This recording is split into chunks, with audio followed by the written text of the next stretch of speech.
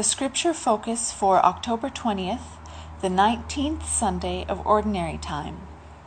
Luke 18, verses 1 to 8. One day Jesus told his disciples a story to show that they should always pray and never give up. There was a judge in a certain city, he said, who neither feared God nor cared about people.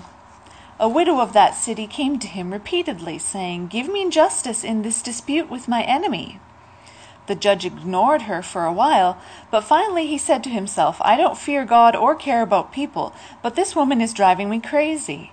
I'm going to see that she gets justice because she is wearing me out with her constant requests."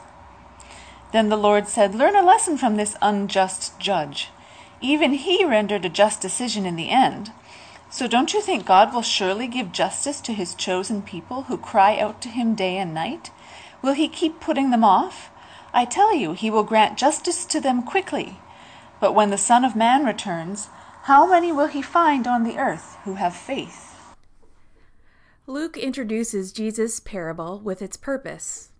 This story about the persistent widow and unjust judge is meant to encourage us to answer our fear with prayer.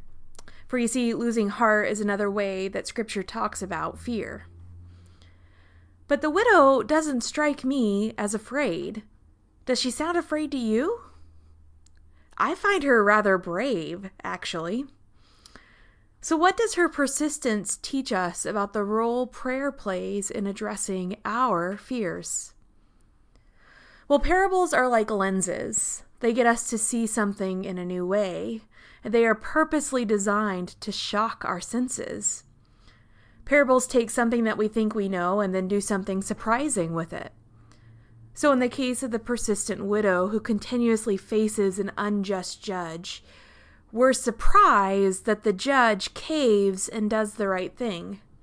He himself admits that he doesn't care about what's right or wrong, but he chooses to give the widow woman the justice she deserves, and by the way, the justice that should have been hers all along, simply because he can look into the future and see her annoying him forever. And so out of his own desire to not be worn out by her daily pleas, he gives her what she's got coming to her, what she's been looking for all along.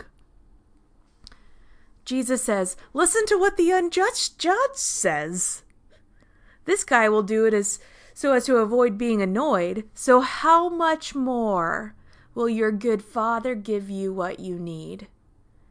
We have no doubts about God doing what is right. And so when we pray, as we face our fears, we converse with the God who protects, who provides, who defends, and lifts us up. We converse with a God whose vindication of humanity includes resurrection, new life, a new heaven and a new earth where all evil is swallowed up and removed forever.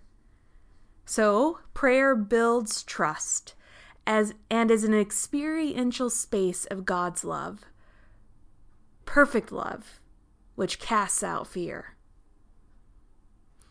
After telling the parable, Jesus asks, "Will faith be found when the Son of Man comes?"